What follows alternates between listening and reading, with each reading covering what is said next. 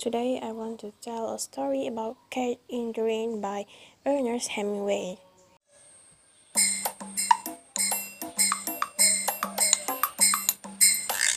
It is about an American couple that spends their holidays in an Italian hotel.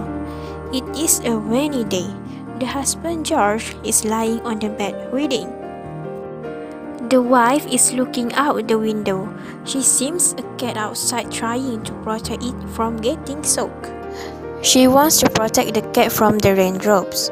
She announced her intentions of going to get it. Her husband offers to do it for her, but he does not get up from the bed. He does not really mean it. The wife goes out of the hotel, which is kept by an old Italian.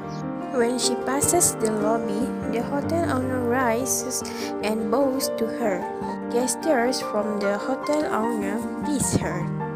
The wife is stopped by the rain as she tries to go out and get the cat. The hotel keeper had sent her, with the maid holding the umbrella over her. The cat is gone, and the wife expresses that she wanted a cat so much.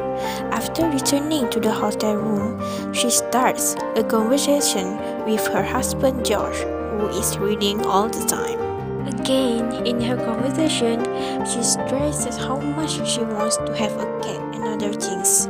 George apparently pays a deaf ear to his wife's word. She looks in the mirror and asks him if she should grow her hair out. The husband replies in brief that he liked it as it is. The wife then begins to lament her many wants and needs. The husband seems to be annoyed by that. He could ask her to shut up. At the end of the story, there is a knock on the door and the maid stands there holding a big cat for the American woman in her hands.